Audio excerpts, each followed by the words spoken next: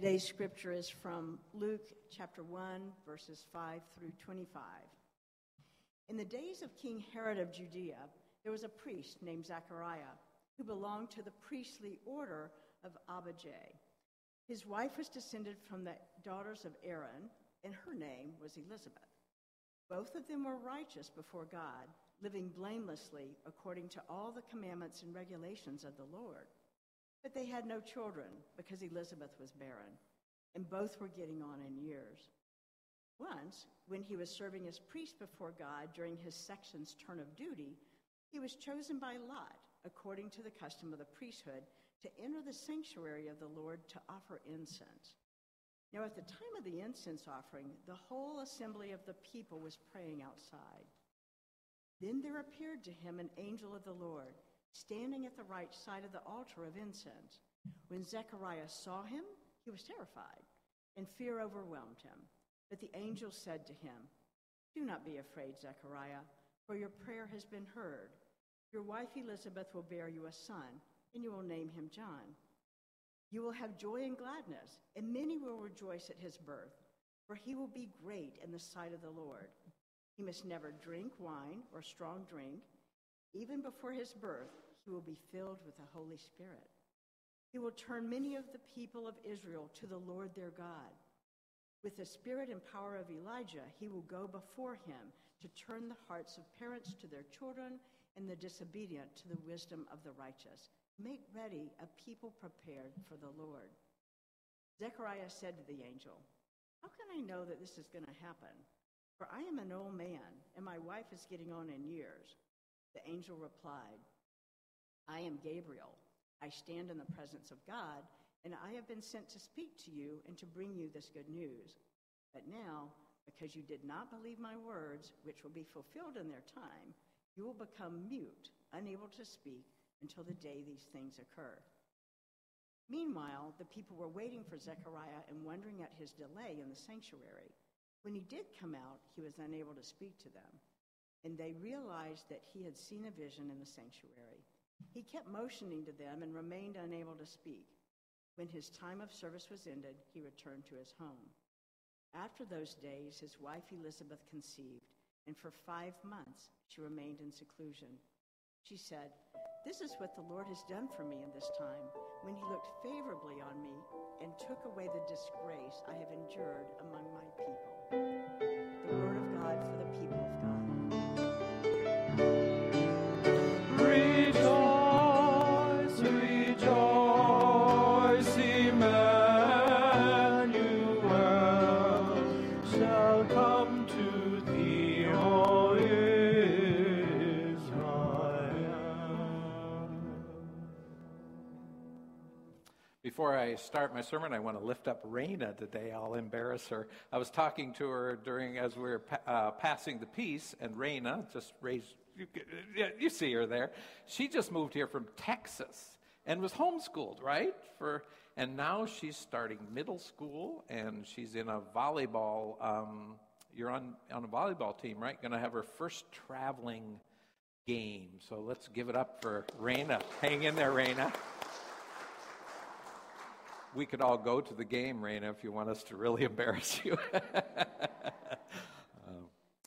Well, I want to do something this morning, and you might get mad at me for doing it, but I'm going to do it anyway. I know we love the tree, but I'm turning it off. Because sometimes I think our need to turn on the lights at Christmas time, at Advent time, to decorate the halls with balls of holly, to sprinkle the tree with tinsel, is really just a cover-up job.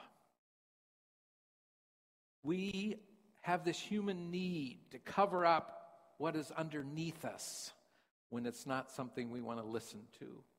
We have a human tendency in dark times and troubled times to fill the room up with noise and food and decorations. I'm not saying it's bad, but we do this sometimes because we don't want to listen to what's in here. In our souls. We know we're hungry down there. We know we need something more, and it's not what we're getting. So we cover up the hunger pains we have. We cover up the darkness for fear of what's lurking underneath there. Advent, though, is a time not to cover up things. Advent is a time to listen deeply underneath, because we believe with all our hearts that in that darkness, this is where we're different. This is where we're different, we people of faith. We believe that in that darkness, we'll find truth, and we'll also find hope against all hope. That we won't have to cover up that pain, but there's something down deep in that darkness that will help us rise and will help this world rise to a better place. The prophet Isaiah says it so well. The people who have walked in darkness, they walked in it. They were in it. Their feet were down in it. The people who have walked in darkness have seen a great light. Those who dwelt in the land of deep darkness, on them has the light shined. Advent is a time to listen to the tree without lights, to the darkness. Now, it's interesting, isn't it, that Luke starts his Advent story not with Mary and Joseph.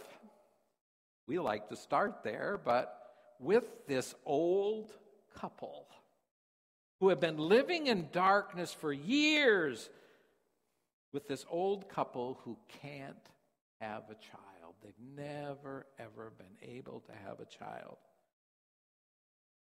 Their dreams haven't come true. A couple who has honestly given up on any hope. A couple who has honestly quit listening to where God might spring forth because God just wasn't going to come the way they thought God was going to come. God had passed them by. And yet, as the story goes, as hope against hope, God shows up. Every time I read this story of Elizabeth and Zechariah, I think of this couple, Cindy and I, met in a prenatal birthing class in Hudson, South Dakota, a little tiny town. Cindy was 20, believe it or not. I was just 22, and we were expecting a kid. And we went to this prenatal birthing class. Yeah, and by the way, that is a skinny guy, isn't it? What happened to me? Maybe you've been to one of these prenatal classes, right? The one where they show you a video of the live birth of a child, and I just have to be honest here. I had not seen a video like that back then, and the first time I watched it, I actually almost passed out. I had to leave the room. Yeah, I was that guy, just really kind of squeamish about the whole thing. But it turned out to be a great class, after that video. And it was in this class that we met Bob and Kathy. And let me tell you, they did not fit the demographics of this group. You know, most of us were 22, 23, 24. Cindy was 20. Both of them were over 50, and they were in this class. And get this, they weren't even married yet. They had both lost their spouses in tragic deaths, and in the grief of those losses, had found each other. And Cindy, by the way, had shared this with me when I was telling this story to her. She said, well, not only that, but neither one of them thought they could have kids because they had not had any. And so they got together and they didn't figure they needed to worry about it. And sure enough, guess what? They got pregnant. They're expecting to have a child. Accidentally. They happen, right? Surprises happen to us sometimes. And they were just in shock during this class. But they worked through it. And imagine their surprise and our surprise when they announced to us one day that there was more than one coming. Twins showed up. Twins! We get an occasional Christmas card from them yet. There was a picture when they were 68 years old at a junior high track meet, their son. a picture of both of them 71 at the twins' graduation, a picture of them 84 holding their first grandchild. Can you imagine? None of this planned. All these surprises, and not one of them expected. That is kind of the Advent story as well. And then I also think, though, of Arliss and Bob, two members of a church I served in Geddes, South Dakota. They had 3 kids. They were all grown up, and then they too found that they were expecting. Only their journey took a way different turn. For at 9 months, Arliss went into labor, and they found the umbilical cord wrapped around the baby neck. And 3 days later, we were placing that little child into the earth, ashes to ashes, dust to dust. Life is kind of like that sometimes too, right? We get both kind of surprises, great, enormous joys, and great, enormous rips of grief. Both kinds. That's what life's about. We live in between those.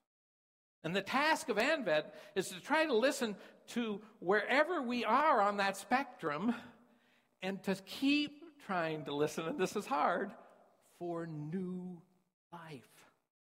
Don't make the mistake here of thinking that Advent is just about babies, or 2 babies, John and Jesus. The baby is a metaphor. It's a symbol. It's a symbol for all of us of new life. I think of the new life of you guys moving here from Texas, and you're here. I mean, this is a new time, right?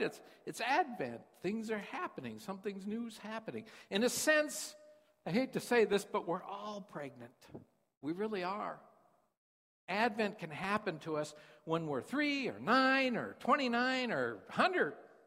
It's about listening under the din and the noise of this world, or where God might be birthing something new in your life. It's amazing how stuck we get sometimes. How we can be like Elizabeth and Zechariah before the surprise. How many years can we live without looking for new life? Just going through the motions of addiction, of depression, of doom and despair. 2 years turns into 10 years, and we don't even look for light most of the time. We just accept the darkness. We just let the voices of darkness spin and spin and spin. We just let the surface noise get louder and louder and louder. In fact, for most of us, at least this is me, we join in. I'm good at that one. We join in the din and the noise and the noisy gong and the clanging cymbal. They become us. And part of the work of Advent is letting God force us to stop shouting, stop consuming, to stop covering it up. For once in our lives, I think Cindy would tell me this, just be quiet. She might use some different words. Isn't that what God is saying to Zechariah? I don't think his loss of speech is a punishment. I think it's a great gift that God's giving Zechariah. He needed to shut his mouth and listen. I know I do. The work of Advent is to sit in the dark and quietly listen to our lives, listening and looking for the light, even in the darkness. And I have to say this, especially in the darkness, to look for hope and somehow nurture that hope into new life. But it all starts with listening for where God might be, where hope might just be stirring, where a seed of light and life might be lodged in your life, and nudging that seed and nurturing it into something more. Maybe it's a relationship you need to renew. You may know this, but every Wednesday, I set aside a day to write my sermon. I know some of you think I'm just taking a nap, but it's not true. I do. I work on this. What do I do? What do I do when I'm writing this sermon? What am I doing all this time? Well, most of the time, believe it or not, is Advent work. It's listening. And let me tell you, that doesn't come easy for Brooke McBride. I have a lot to say usually, but the sermon is not what I have to say. It's about what the Holy One, under all the lights and the din and the bravado of my ego, has to say. And to get there, I've got to take some time to listen. I take the scripture and I read it 5, 6, 7 times, listening. Where is there a glimmer of hope in this passage? Where is God speaking? Where is the river of love flowing? And then I get out some sticky notes and I write down ideas from that listening. Let me tell you, I'm an ideas guy. I use a lot of sticky notes. And then I listen to myself. What's going on in Brooke? What's going on under the hood, under all the noise, under that trip to Korea, under my mom's memory loss? Where is new life bubbling up, bursting? Where is my life dull and needs to be renewed? And then, believe it or not, I listen to you. This sermon isn't about me. It's about us, right? You and me and the holy. I take out sticky notes and I write some of your names down. Some of the pain some of you might be going through, the transitions. Tricia, losing her parents, car accident. Connie, caring for her mother. Will, struggling with a brother. Ryan and Kirsten trying to be good parents. Eli, I don't know what he's going through in 4th or 5th grade. All of you going through tough stuff. And then I listen to the world. What's going on out in the world? This sermon isn't my sermon. It's ours, you and me and the holies. Writing the sermon is Advent work. And it might have a nap in it there sometimes too. But one of the events that continues to capture our hearts, I think, this season in the world that's going on today is the situation between Israel and the group we call Hamas. And I don't know about you, but I was incredibly hopeful in the ceasefire. To see hostages on both sides being released, however painful, it was hopeful. Seeing 4 days stretch into 6 and 7, and I have to say this, I wrote this hoping 6 million or 600 million days. Peace for however long it is just beautiful. Can I get an amen? Yeah. And yet, this situation has made me think about my own Hamas or my own Israeli nationalists, my own enemies. My sister and her husband are on the other side of the fence as far as the United Methodist Church goes right now. Her little church in Wessington Springs, they left the United Methodist Church this year. And I just have to admit to you, my heart hurts because of that. I feel rejected by her. To be honest with you, parts of me are just angry at her. And anger with the people who misguided her and her church. And I have to be honest with you, there's a part of me that wants to stay away from my sister, right? To ghost her, so to speak, or at least a little bit. Put more distance between her and I. Believe me, it's easy to do that these days, isn't it? But this peace treaty has made me think about my enemies. Who's some of yours? Who's your Hamas or your Israeli nationalists? Who won't you speak to? Who have you colored in darkness? Maybe this Advent season we might just not just wait for peace to happen, but start moving towards peace. Start making it happen. I got on my phone, called my sister.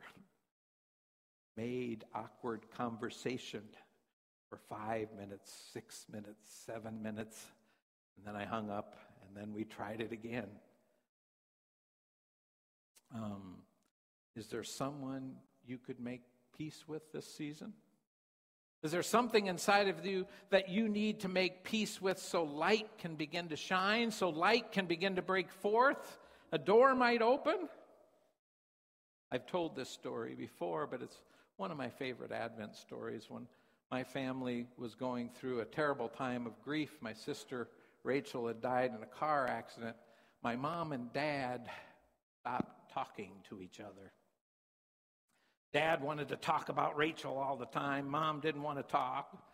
And they got in some big arguments. And on Christmas Eve, it was Mom and Dad's anniversary.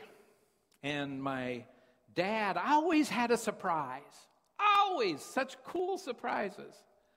But this year, he forgot. And I put that in quotations. He forgot. And then my mother on Christmas Eve would always make oyster stew. Dad was Irish. Oyster stew, that was the cool thing to have. I hated it, but we liked the little crackers at least. This time, no oyster stew, man. Potato soup. And that made Dad mad. And so there we all were, all 10 of us around the Christmas table. Tension was huge. Mom and Dad were just mad as a hatter at each other, and we just didn't know what to do. And all of a sudden, there's a knock on the door, and it's Orlando, the town drunk. And my dad gets up from the table and actually says a 4-letter word. He never did that. Who in the blankety blank is at that door? And he opened the door, and there's Orlando. I mean, he was furious.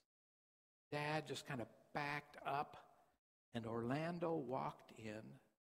And miracle of miracles, he wasn't drunk. He didn't smell like booze. He was sober. And he came in and he said, I just wanted to come tonight because I know your family's going through tough stuff. And I wanted to offer a prayer. Orlando Beacott offering a prayer for us. And so we gathered in a circle, and Orlando, who was Native American, prayed a beautiful prayer. I didn't understand a word of it. It was in his native tongue. And then he prayed the prayer in English. And as I was watching, I watched Mom and Dad. There was a gap there at the beginning of that circle. But finally, I watched Dad's hand reach out. Mom's hand touching. You don't think peace makes a difference? I don't think I would have got through that year without that moment, peace. And I don't think I would have got through college without that memory. It makes a difference. Go make peace. And all the people said,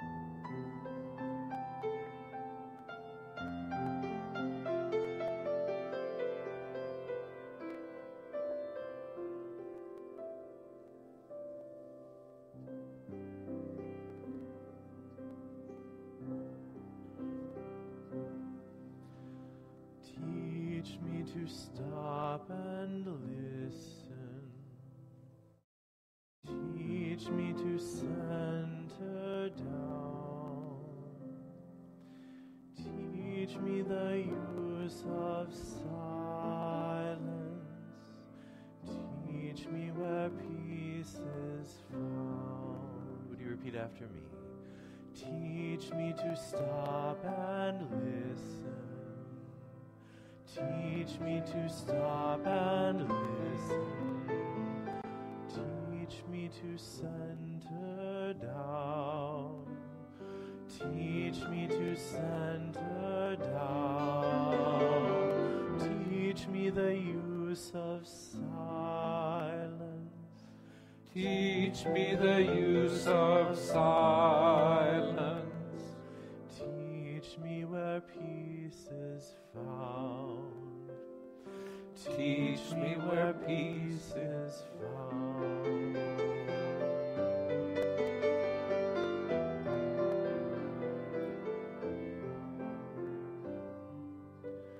Teach me to stop and listen. Teach me to center down. Teach me the use of silence. Teach me where peace is found. Teach me to hear you calling.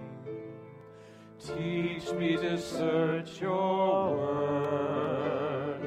Teach me to hear in silence things I have never heard. Teach me to find awareness. Sing after me. Teach me to find awareness. Teach me to seek your voice. Teach me to seek your voice. Teach me to be more trusting. Teach me to be more trusting. Silence is fleeting time. Silence is fleeting time. Teach me to Find awareness. Teach me to seek your voice. Teach me to be more trusting. Silence is fleeting time. Teach me to stop and listen. Teach me to center down. Teach me the use of silence. Teach me where peace is found.